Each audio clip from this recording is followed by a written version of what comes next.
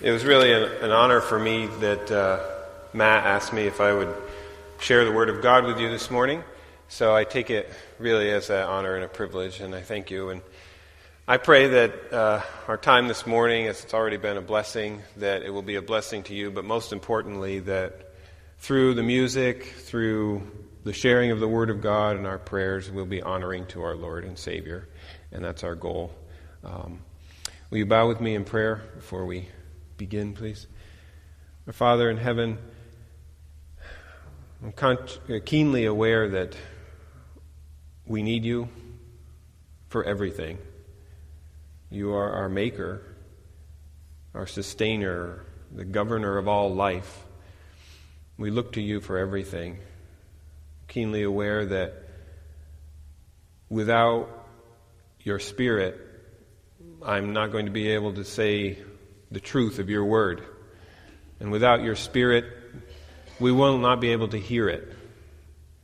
So we ask that you be very present in our hearts and our minds this morning as we examine your word, and that we want to open ourselves to hear what you have to say for us, and that you would be in control. And this would be one more exercise in offering ourselves as living sacrifices to you, O Lord. So this we pray and we ask in Jesus' name. Amen. Have you ever started something really well, and then somewhere along the line stuff goes off course, or it just doesn't work out the way you thought it was supposed to work out? Maybe it was a diet. Or maybe it was an exercise program that you started, and it just kind of goes off course. Or similarly, maybe it was maybe you supervise a group of workers, or even your own kids, and you started them out on a work project of some sort, whatever it was. You got them going, and you told them how to do it. You set them straight. As they went along, it looked like everything was in order and everything was working very well. And you went away, expecting that when you got back, they would be doing the same thing. Unfortunately, when you got back, you realized that something had gone terribly wrong somewhere in between, and they were not doing, they're not doing what they were supposed to be doing. Well, if you've ever had an experience anything like any of these, then you can relate a little bit to what the Apostle Paul had been going through after his first missionary journey. This is really what he experienced. The Apostle Paul, of course, was commissioned by the Lord himself as an apostle and sent out from the church in Antioch with Barnabas and John Mark, and on their first missionary journey. You can read about that in the book of Acts. That's not our text for this morning, by the way. But they went out, and on their first missionary journey, they traveled to a number of places, but they passed through a region in what is today modern Turkey. And that region in Turkey today, in the Bible times, was called Galatia. And as Paul passed through Galatia and the other places, he preached clearly the message of Jesus Christ, that salvation is found in Christ alone. And as people came to faith in Christ, he established churches there. And he did this was his regular pattern wherever he went. Most of the people to whom Paul preached, and most of the people who were converted or came to faith in Jesus Christ as Messiah were either people of a Jewish background, or they were considered God-fearers. Now, a God-fearer was a Gentile who had basically attached himself or herself to the Jewish traditions, to the law, and would worship with the Jews at the synagogues. There were certain regulations about what they could and could not do, so on, but they had basically adhered to the Jewish faith. Most of the people that came to faith through Paul's ministry were of those two categories. Now, I'm sure there were some others as well, but these are the people that he dealt with mostly in establishing his churches. Well, Paul went through this southern region of Galatia on his first missionary trip, and in fact, in his next two missionary trips, he also traveled at different points through Galatia. This was a place that he had a lot of connections with. Going back to the first missionary journey of Paul, then, after he concluded that, he went back home to Antioch. He was there for a while, and he got some bad news from the churches in Galatia. Bad news was that some of the leaders, or there were leaders, people in the churches in Galatia, who were teaching things that weren't right. Paul had clearly set out salvation in Christ by faith alone. And what was happening, it came to the ears of Paul that there were people in the churches in Galatia who were teaching others that you needed to follow the way of the Jews in order to be saved. They were not teaching salvation by Christ alone. They were teaching you must follow the precepts and commands of the Old Testament, what we would call the Old Testament law and the covenant. You must adhere to the traditions of the Jews. You must be circumcised. You must do all of these things to get in the pathway of salvation. And oh yeah, there's Christ too. Okay, that was their message. In other words, basically, to be rightly related to God, you needed to be a Jew. That was the teaching that was coming there.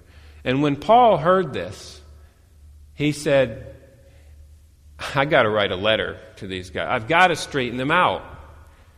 So he did.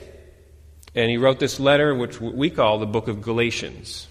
And he sent it back to probably be circulated among the various churches that were in that southern region of Galatia. And in the letter, Paul works, he's dealing with that issue that I was just describing there. Basically, teaching them that what the teachers were saying there in the churches were wrong. That was incorrect.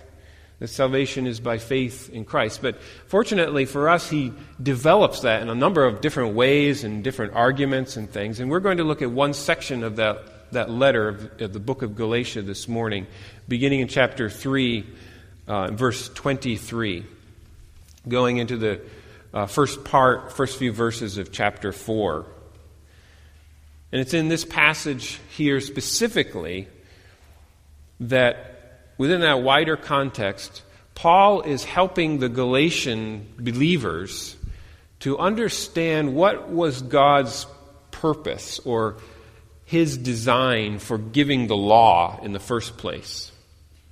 Now you might be asking, well, if salvation is by faith alone, then why did God even give the law? What was the purpose of that?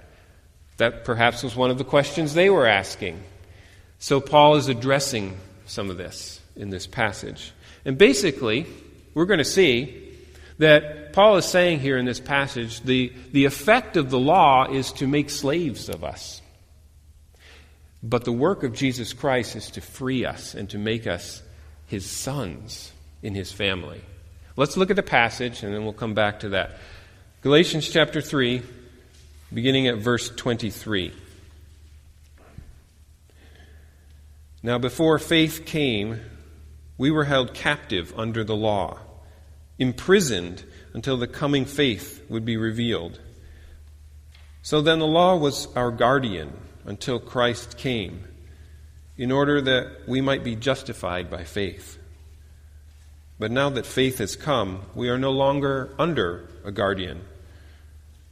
For in Christ Jesus, you are sons of God through faith. For as many of you as were baptized into Christ have put on Christ. And there's this interesting verse here, verse 28. There is neither Jew nor Greek, there is neither slave nor free, there is no male and female, for you are all one in Christ Jesus. And if you are Christ's, then you are Abraham's offspring, heirs according to promise. Going on into chapter 4. I mean that the heir, as long as he is a child, is no different from a slave, though he is the owner of everything, but he is under guardians and managers until the date set by his father. In the same way, we also, when we were children, were enslaved to the elementary principles of the world. But when the fullness of time had come, God sent forth his Son, born of woman, born under the law, to redeem those who were under the law, so that we might receive adoption as sons. And because you are sons, God has sent the Spirit of his Son into our hearts, crying, Abba, Father. So you are no longer a slave, but a son. And if a son, then an heir through God. A couple things to say right off on this. First of all, you might be saying, wait a minute, I've heard something like this before in the last couple of years. Somewhere there in Pastor Matt's series on Romans, I think we've done something like this before. And it's true. There actually, if you look at Romans chapter 8 and you read that chapter, there's a chunk of Romans 8 that's very, very similar to this passage. It's not surprising that the same author might say something very similar to different people. The other thing you might notice about this passage is the clear idea of being sons of God. Okay? And you might be tempted to say, well, I got to be a little careful here with this, but you might be tempted to say, sons and daughters. And while if you look at the verse, it said there is no male or female in there. So it's important that we stick with the concept of sonship here, and I'll explain why. But it's also important to recognize that clearly Paul and the Lord says that encompasses us all. And there's something extremely important about the concept of sonship that we'll bring out here. But once again, what's Paul getting at here? He's basically saying that the effect of the law is to make us slaves, to put us in bondage. But the work of Christ is to make us free as sons of God, adopted sons of God. Let's just spend the next few minutes unpacking what that means for us and what that means, hopefully, for our lives as we live them out as God's sons.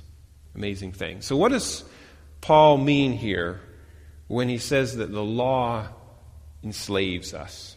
And what in the world is he getting at? Paul uses, actually, in the passage that we read, Paul uses three pictures or three illustrations of the function or the purpose of the law. The first picture that he gives us is the law is like a jailer. It's found in the first verse that we read there. Before faith came, verse 23, we were held captive under the law, imprisoned. There's the language of captivity or imprisonment until the coming faith would be revealed. Another very good way to translate this, it might help us in our mind to understand this picture that Paul is using here, would be to say that before faith came, we were held in custody by the law. It's the idea that we're really in kind of a prison cell, and the law is the custodian of that, and we're held under the law's custody. My family and I, we enjoy watching old reruns of the best Western there ever was, Gunsmoke. Are you with me on Gunsmoke? Most of you anyway? All right. In Gunsmoke, we always watch Marshal Matt Dillon, who almost, not every time, but many, many times, he goes and gets a prisoner, and he'll bring the prisoner in and lock him up in his jail. And he'll hand the keys over to the deputies, either Chester or Festus or somebody like that. And they're held in custody. Now, Paul is just simply saying that just like Marshal Dillon puts people in custody, that's what the law has done for us. Now, that's not just because we've done something bad. That's true. We have done something bad. We deserve it. Anybody know why? Because we're sinful.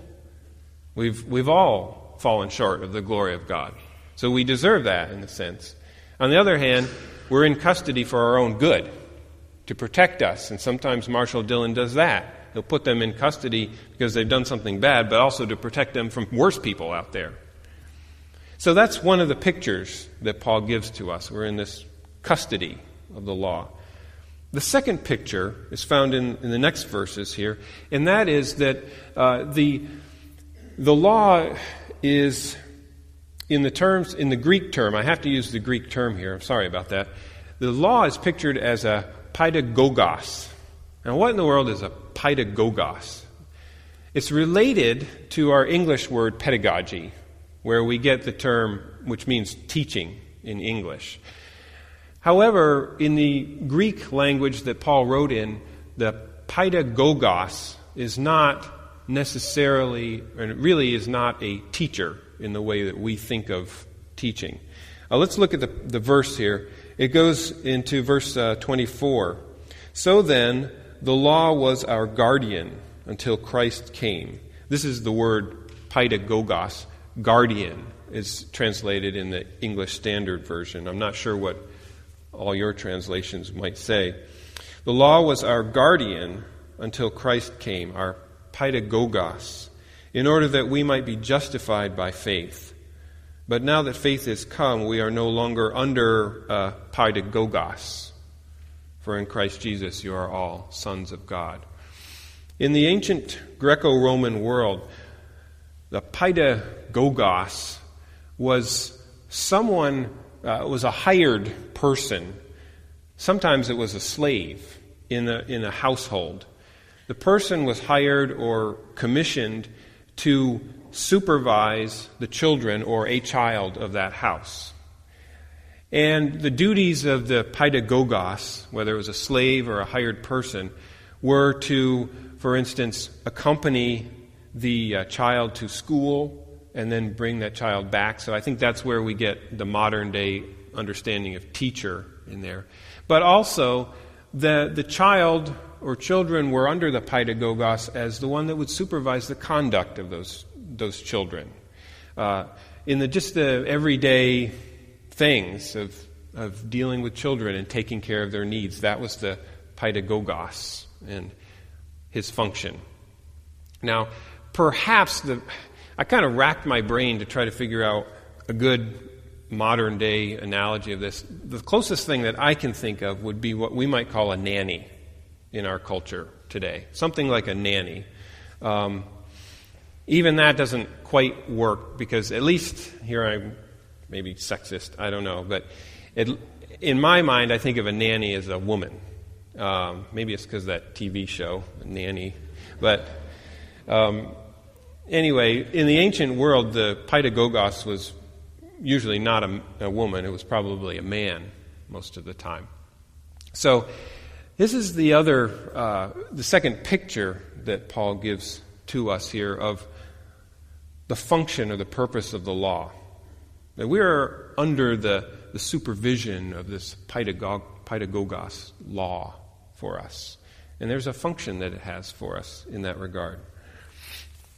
Now, the third picture that Paul gives is over in chapter 4, the beginning of chapter 4. And this is the one that he opens up just a little bit more than the rest of these. The third metaphor, if you will, is that the law is pictured as the steward of a child in a wealthy household. The steward of a child in a wealthy household. Paul says, I mean that the heir, as long as he is a child, is no different from a slave.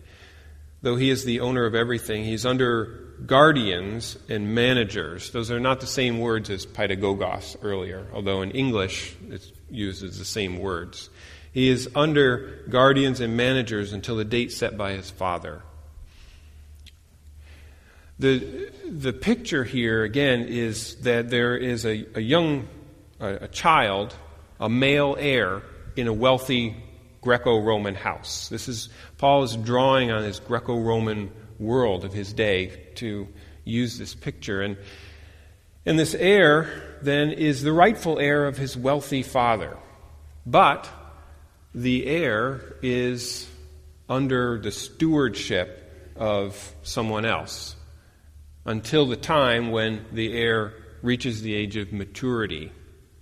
And that age of maturity, the date of maturity, is set by the father as to when the son will come into the full rights of sonship, will be marked publicly as mature enough now to take on those full rights. So that's the third picture of the law. There are interesting pictures that Paul gives us here. And just to summarize what Paul's getting at with all these pictures is the common theme here is that the law and all of these have to do with really some form of bondage or custody that we are under from the law.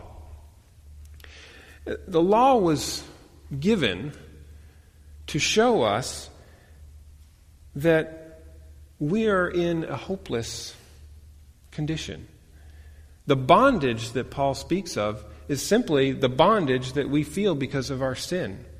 You know that God's law is holy and righteous, and it was given to us so that we would see and understand that this holy God, creator of the universe, has his standards of what is right and what is wrong. And the law sets out God's absolute standards.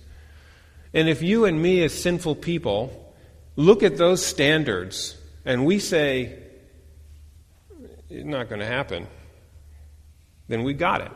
We're in bondage because we realize that the law's got us. We can't do anything.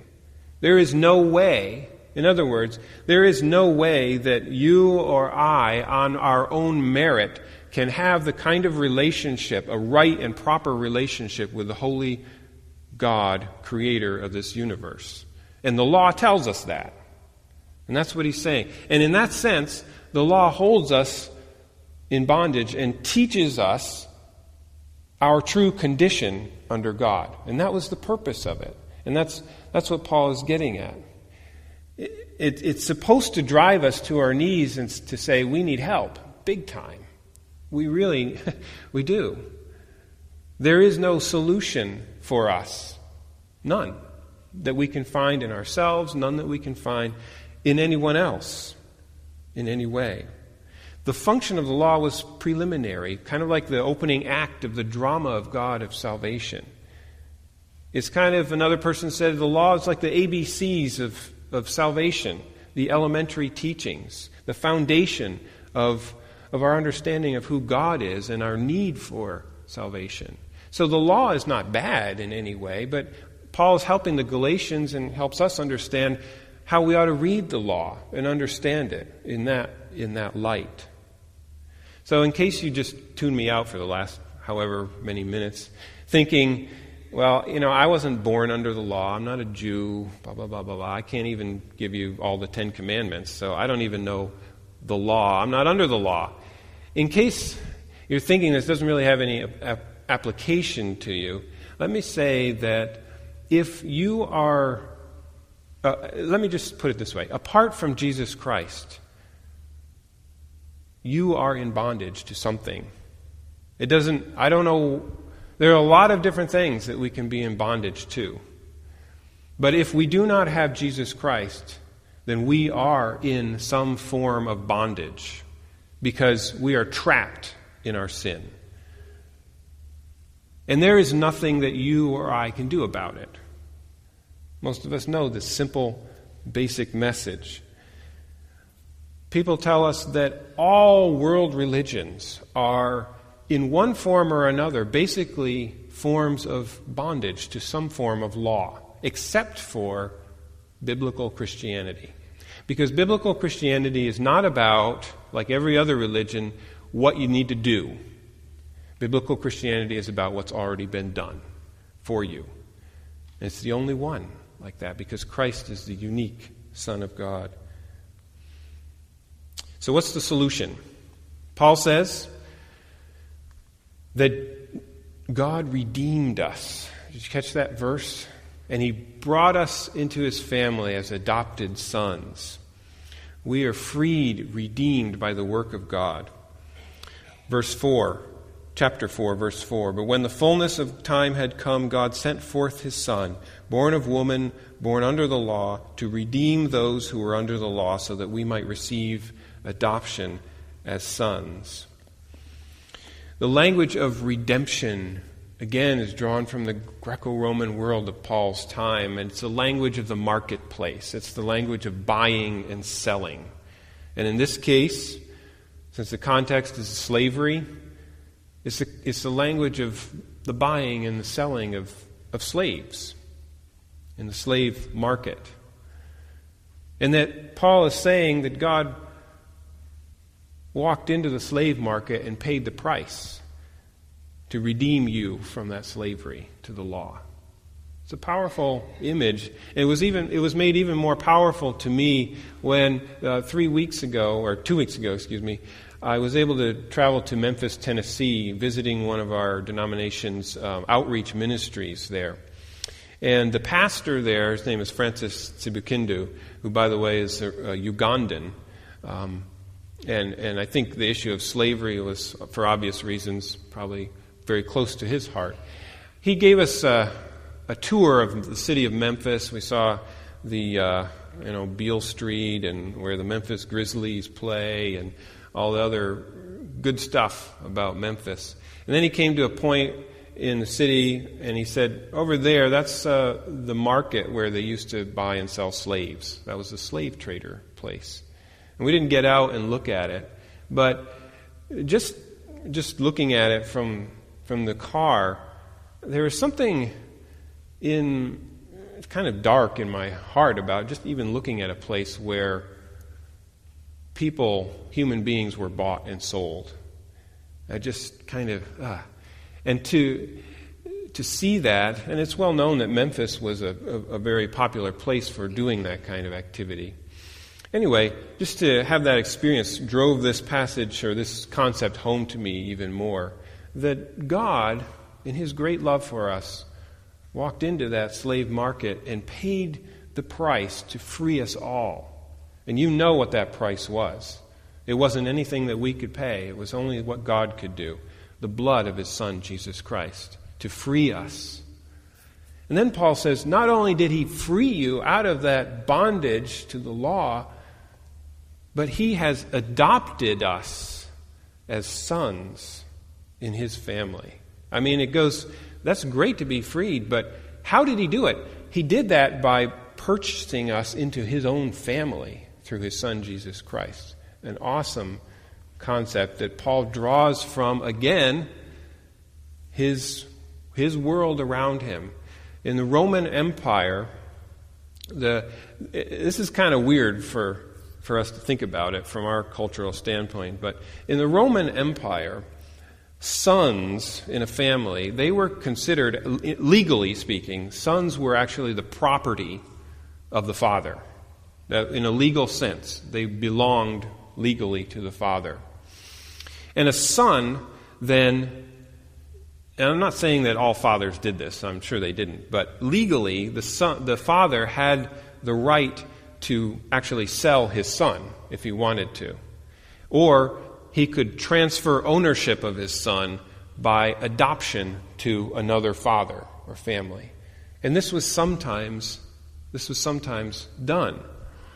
When the son was transferred by ownership by adoption to another one, all ties with his biological family were absolutely cut.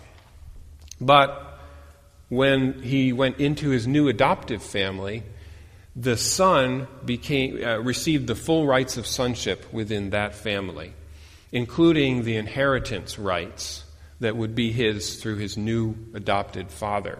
So while we have a struggle understanding the buying and selling of our sons, that was part of the legal system in the Roman Empire. This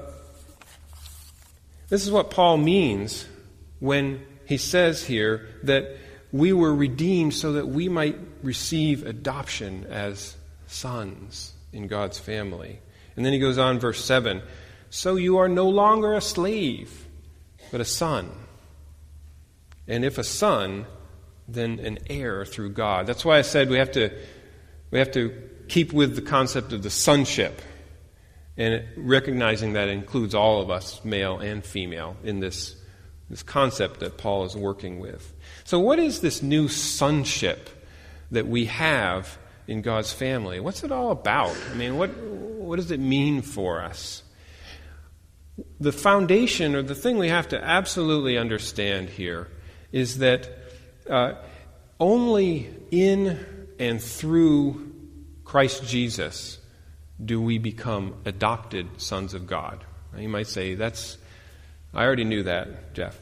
Well, chapter 3, verse 26 to 27, for in Christ Jesus you are all sons of God, through faith. For as many of you as were baptized into Christ have put on Christ. In other words, very simple, no Christ Jesus, no adoption as God's son. It comes through him and by faith in him. Very simple but foundational point. The Bible in both the Old Testaments and the New Testaments refer many times to Jesus as Son of God. There's this fascinating verse here in chapter 4, verse 4, where he says, when the fullness of time had come, God sent forth his Son. We've just been talking about us as sons, adopted sons, but God sent forth his one and only eternal Son to the world. Why? Born of woman, born under the law, to redeem those who were under the law. In the ancient world, there was clearly understood, especially among the Jews, that when Jesus said, I am the Son of God, he was saying, I am equal to God. In other words, I am God. There's passages in the Gospels where Jesus said things like that. For example, in John chapter 10, Jesus said, I and the Father are one. Now, what happened when Jesus said that? The Jews picked up stones to stone him to death. They understood that he was claiming to be God himself. I make this point because it's absolutely essential to understand that our sonship as adopted sons in God's family depends completely on the fact that Jesus is the eternal Son of God that he sent to us. And the relationship that God the Father has with God the Son, this blows me away as I was studying this. What God wants us to do is we get to participate in that relationship between God the Father and God the Son. How? Because through faith in the Son, we become adopted sons as well. And this blows me more away. There are places in the Bible, in the New Testament, where it says that God predestined us for that. That before the creation of the world, that was his plan for us. It's important and it's amazing to realize that we don't say that Jesus is the Son of God because we have sons and father-son relationship on the earth here, and that's the best thing that we can come up with to figure out what kind of relationship that Jesus has with the Father. No, it's actually completely the opposite. Our relationship, our father-son relationships on earth are actually shadows, outlines, or even reflections of the true reality of who God is, father-son relationship. See how it's actually the opposite. And the fact that Jesus is Son of God and was sent forth to redeem us, and that was his job to bring us into his family as adopted sons. And God says you get to participate in that wonderful, eternal relationship that God the Father has with God the Son, because you are adopted sons. I'm not saying that we become Jesus. Don't run me out of here, okay? Or that we become God. We're clearly, Paul says, we become adopted into his family through the one true eternal Son of God. It's an amazing thing to me.